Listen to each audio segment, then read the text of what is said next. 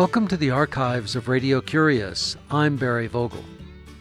The psychology of humor, what makes things funny and what makes us laugh, are the topics of this archive edition of Radio Curious. Our guest is Dr. Bill Fry, a professor emeritus of psychiatry at Stanford University. I spoke with Dr. Fry from his home in Nevada County, California on February 8th, 1992, when Radio Curious was called Government, Politics, and Ideas. I asked him to begin by telling us about the psychology of humor. Welcome to Government, Politics, and Ideas, Bill. Thank you very much. I'm not sure which one of those three to hang on to, but probably the ideas is the best topic for me. Well, let's go with it. All right, fine. Great.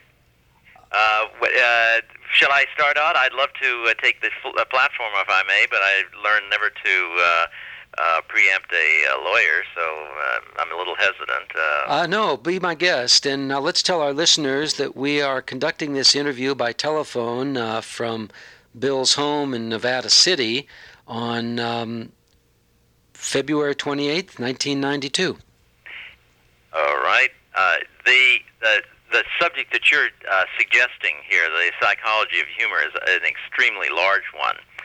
And it's large from its inherent nature, and it's also large from the fact that of all the different kind of scientists who've studied humor and mirth, humor is the subject. That's what is presented to people to arouse their reactions of mirth. Mirth is the word I use to indicate the emotion that we experience when we have been exposed to and have appreciated humor. And then, of course, there's a whole bunch of different kinds of behavior that is associated with our mirth. Mirthful laughter, giggling, chuckling, ha-haing, guffawing, smiling, grinning. There's many words that are used, actually, to designate this mirthful behavior.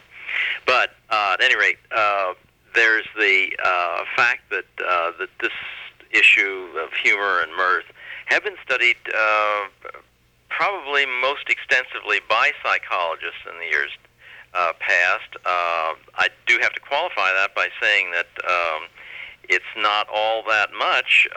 There are a lot of other subjects as far as psychological functioning are concerned, and mostly the unpleasant and painful and disagreeable ones that have been studied a lot more extensively than humor. But of the different scientific approaches to humor, psychology is the most predominant. Maybe we could talk for a moment about how the psychology of humor fits in between employees and employers, or husbands and wives, or children and parents, or lawyers and judges. Yes. Now we're talking about conflict resolution a lot of times, and there. Let me start out and introduce this subject by picking up a theme with regard to these unpleasant emotions, which have received a lot of psychological attention over the years. And there are three major, major in terms of the frequency that we experience them and the part they play in our lives, major negative emotions, and they are anger, fear, and depression. And all three of them have very detrimental negative impacts on our lives. Fear, that's perfectly obvious. I don't know anybody who has reached the age of 3 or 4 years old who hasn't felt fear. And the longer you go through life, and the more time you spend in an automobile on the highway, the more experiences of fear you go through in your life. But at any rate, fear is, I don't have to explain what fear is. Everybody knows what that is. Anger, and what I mean by the kind of anger which is of this negative nature is not just simply the kind of irritations that we feel from day to day, but this intense rage that periodically comes over a person, like, maybe 3 or 4 times a year, something like that. But it can be very detrimental from the standpoint of the health impact. There's a body of information that's been acquired. These are research, demographic kind of studies, case reports. There are 3 or 4 articles in the medical literature indicating close association between sudden intense anger and suffering a heart attack. This is a statistical association that's been observed there. So, if you're a victim of sudden intense anger, you might be putting yourself in a position of jeopardy with regard to your heart. Depression is another feature. That's more subtle.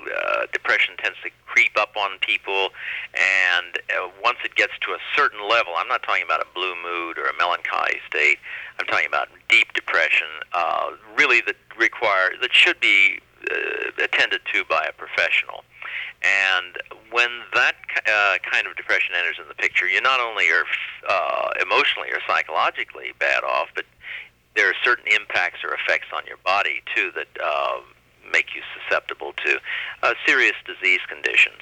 There were about 2 or 3 years ago, 2 years ago it was, a little bit over. At any rate, there were several studies that were reported just about the same time, different journals and other professional sources, but indicating a high association of death during the year or a second year after an individual had lost a spouse. Even we're talking about older people, an older couple, and one of the couple, the husband or the wife, dies.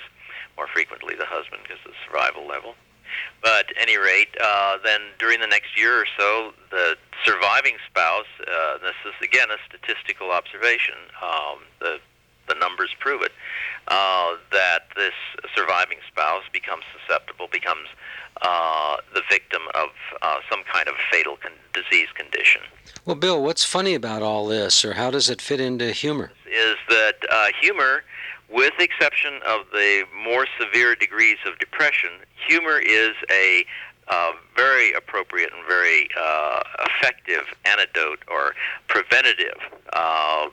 Say, for instance, your kid comes home and he's had the family car out for the evening, and he's very chagrined and very hesitant, and he tells you that through some stupid thing that happened, he's smashed, he's totaled the car. The family car is wrecked.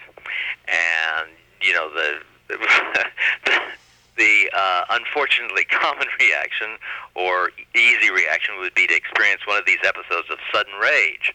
Now, you can prevent yourself from becoming not only the victim of a smashed-up car, but maybe the victim of a heart attack by being able to see the humor of the situation. There's some humor somewhere, even if it's only your big red face that's inflamed with fury. And, then you can laugh at whatever the humor element is, and the anger disappears. It just vanishes. Let me ask you about that. When you talk about sudden rage or sudden anger related to heart attacks, are you indicating that if someone expresses their rage and anger and carries on for a while is a much greater risk than someone who just turns red in the face and starts to laugh at it? It depends on what the sequence of events is. If you can what's the word I'm looking for? If you can inhibit. If you can abort the anger quickly before it begins to churn it begins to stir the physiologic, causes the vascular spasm, the intense increase in blood pressure, all these different unpleasant and undesirable things that happen in the body with this kind of anger. And these are the ones that are more obvious. There's probably the more important physiologic things that happen with this intense anger they're probably hormonal, and we don't have the information as to what particular hormone's involved. It may be a certain type of adrenaline, what they call a catecholamine, but we don't have that. The physiology of the physiologic studies haven't defined that as yet. But interestingly enough, on the other hand, with laughter, there's also an increase in heart rate and an increase in blood pressure. And you'd think that there would be as much of a jeopardy with laughter, intense laughter, sometimes very intense laughter, as there is with this intense rage. Not the case. There are very, very few cases of any kind of heart attack associated with laughter, despite the fact that the heart rate can go up to twice the normal rate for whatever period of time you're laughing. Do these issues connect then to conflict resolution, or are you laying a foundation to explain that? If you have a group of people, say, just to simplify it, you have two people that are involved in a discussion over a subject, and one becomes angry with the other about the way in which the discussion is moving, or they're attempting to resolve some kind of a difference of opinion, and the anger is going to be a serious block to the development of a consensual position. You're not going to be able to, if one party or both parties are furious with each other, you're not going to be able to. I think that I'm not sure just how specific in terms of the political side of your orientation here. Well, go for it. Tell us what you think. Give us some specific examples, and anyone who has a differing opinion will have access to the airwaves.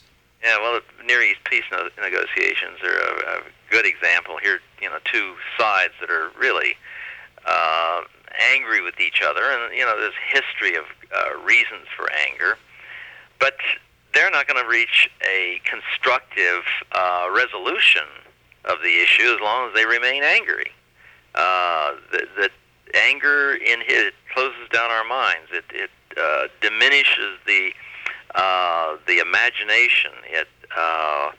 It blocks attempts to find resolution, to find compromise. It's a very negative impact in our lives, in addition to the physiologic effects that are of negative nature. And frankly, it would seem to me that it would be very helpful to have some assistance. Be nice to have. Let me go back a moment. As you know, there's a National Peace Foundation. The concept for a peace foundation was initiated a number of years ago to establish an academy. The argument was that there are 3 military academies, Army, Navy, and Air Force academies, and that this is for war making, and that we should also have an academy to educate people and to orient them in the arts of peacemaking. And I thought this was a really wonderful idea, and got into correspondence with the people in Washington and D.C. who were involved at that point in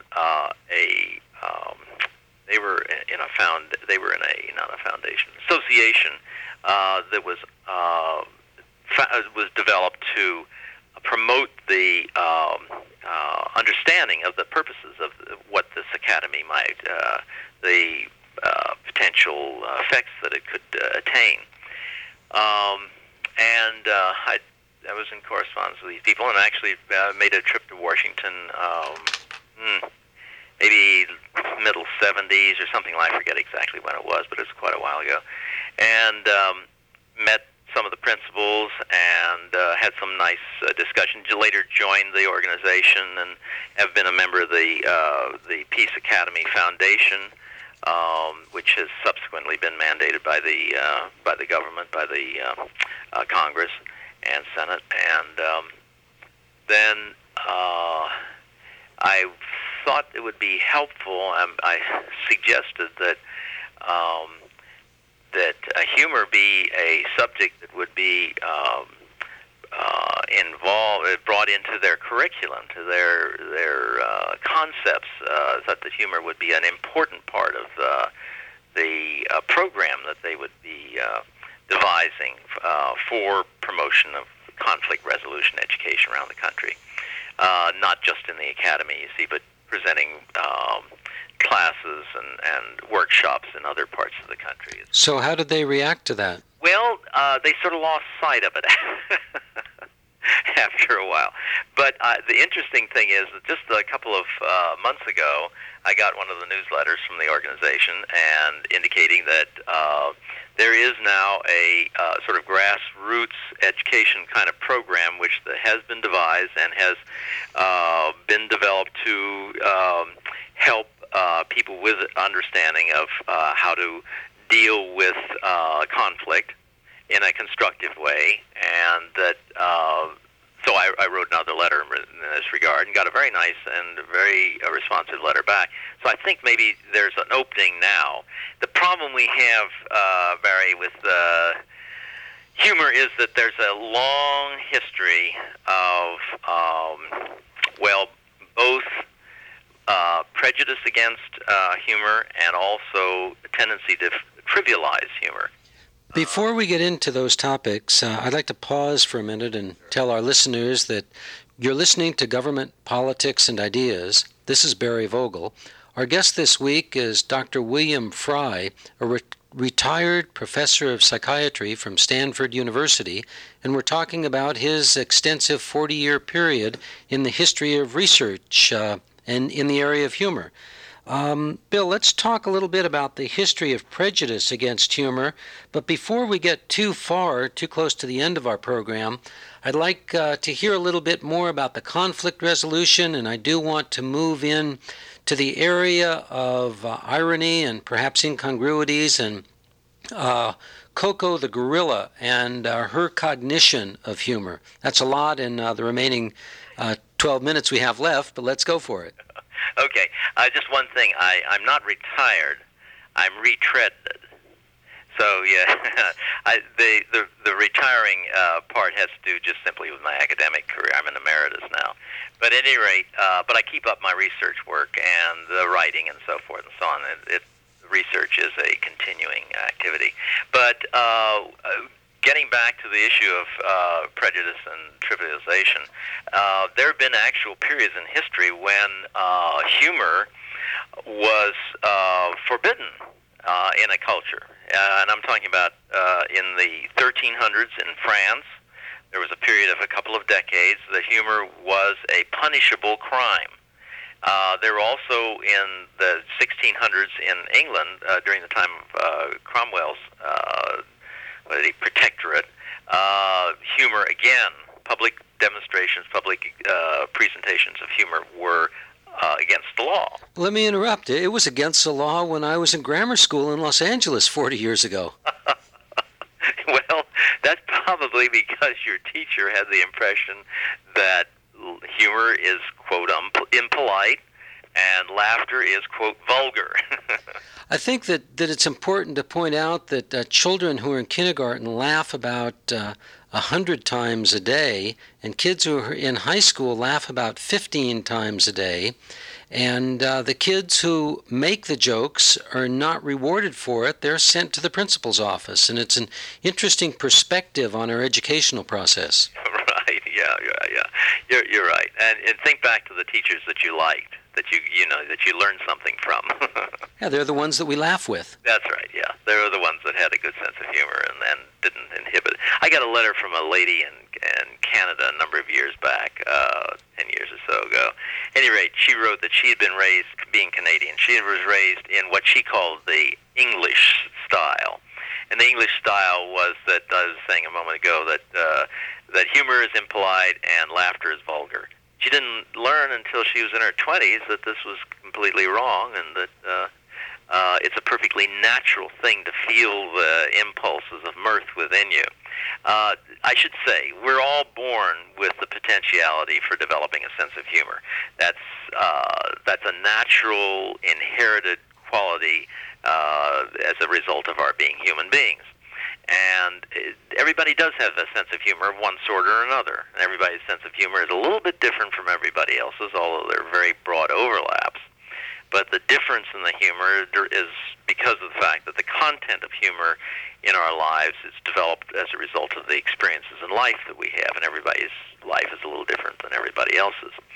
But everybody's got a sense of humor. I've had a lot of people over the years say, how can I develop a sense of humor? You don't have to develop a sense of humor. It's there.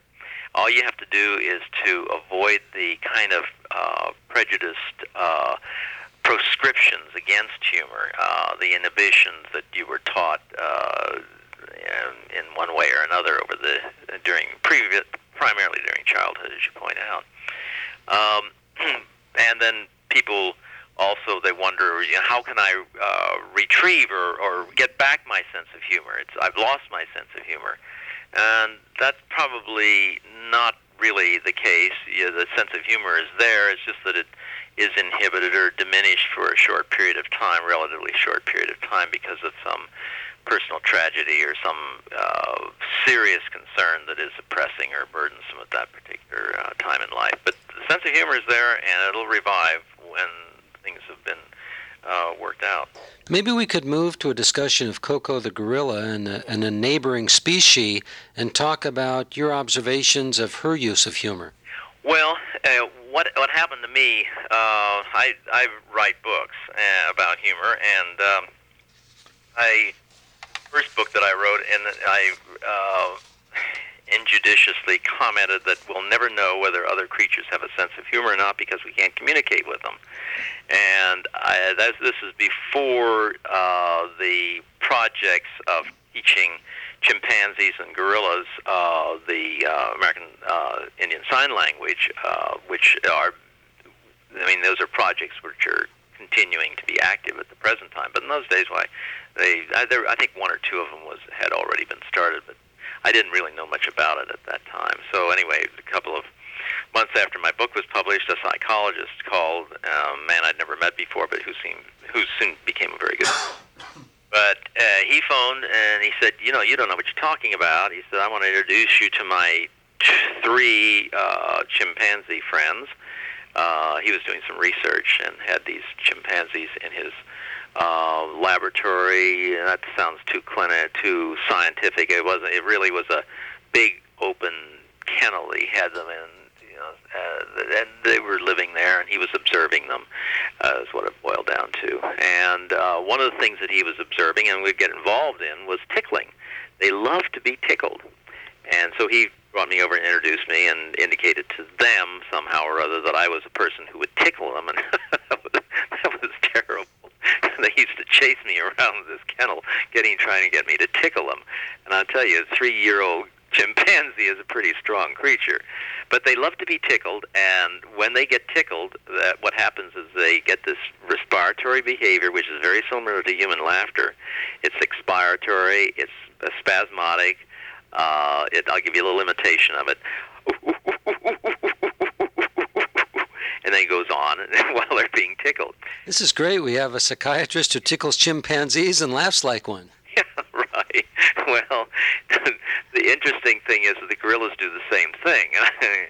I'm sure that most of your audience has had some knowledge of Dr. Suhu, who was a electrical engineer, very successful businessman who ended, after he transferred out of his business life, he became a patron of the San Francisco Zoo and donated a very large number of extremely expensive animals to the zoo, including most of the gorillas a large number of the gorillas who are still living there at the San Francisco Zoo, and they have a very fine gorilla colony.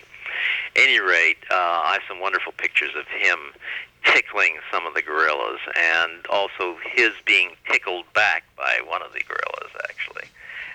They have the same, they enjoy being tickled, and they also have the same kind of respiratory activity that's very similar to human laughter.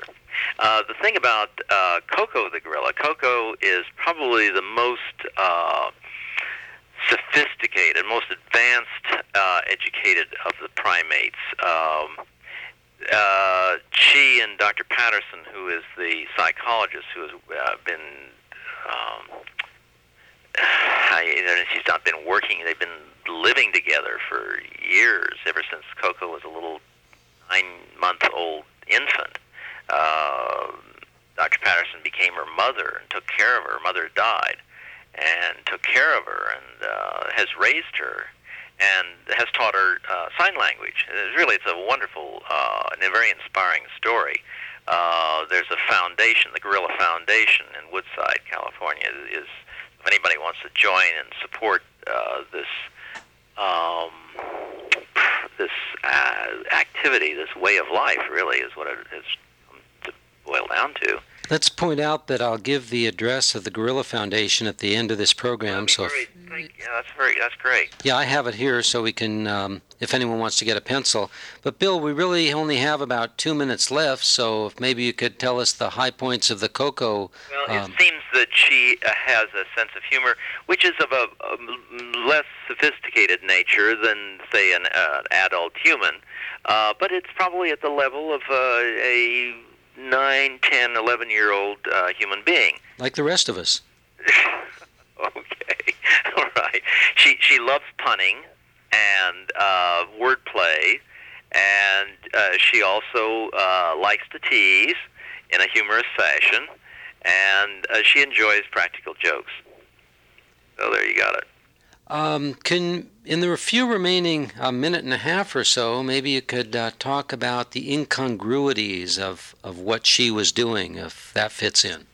Well, incongruity is an essential quality in humor. It's one of the main features of humor. It's related to the discovery element of humor. You see, with our experiences in humor, we are actually expanding our minds.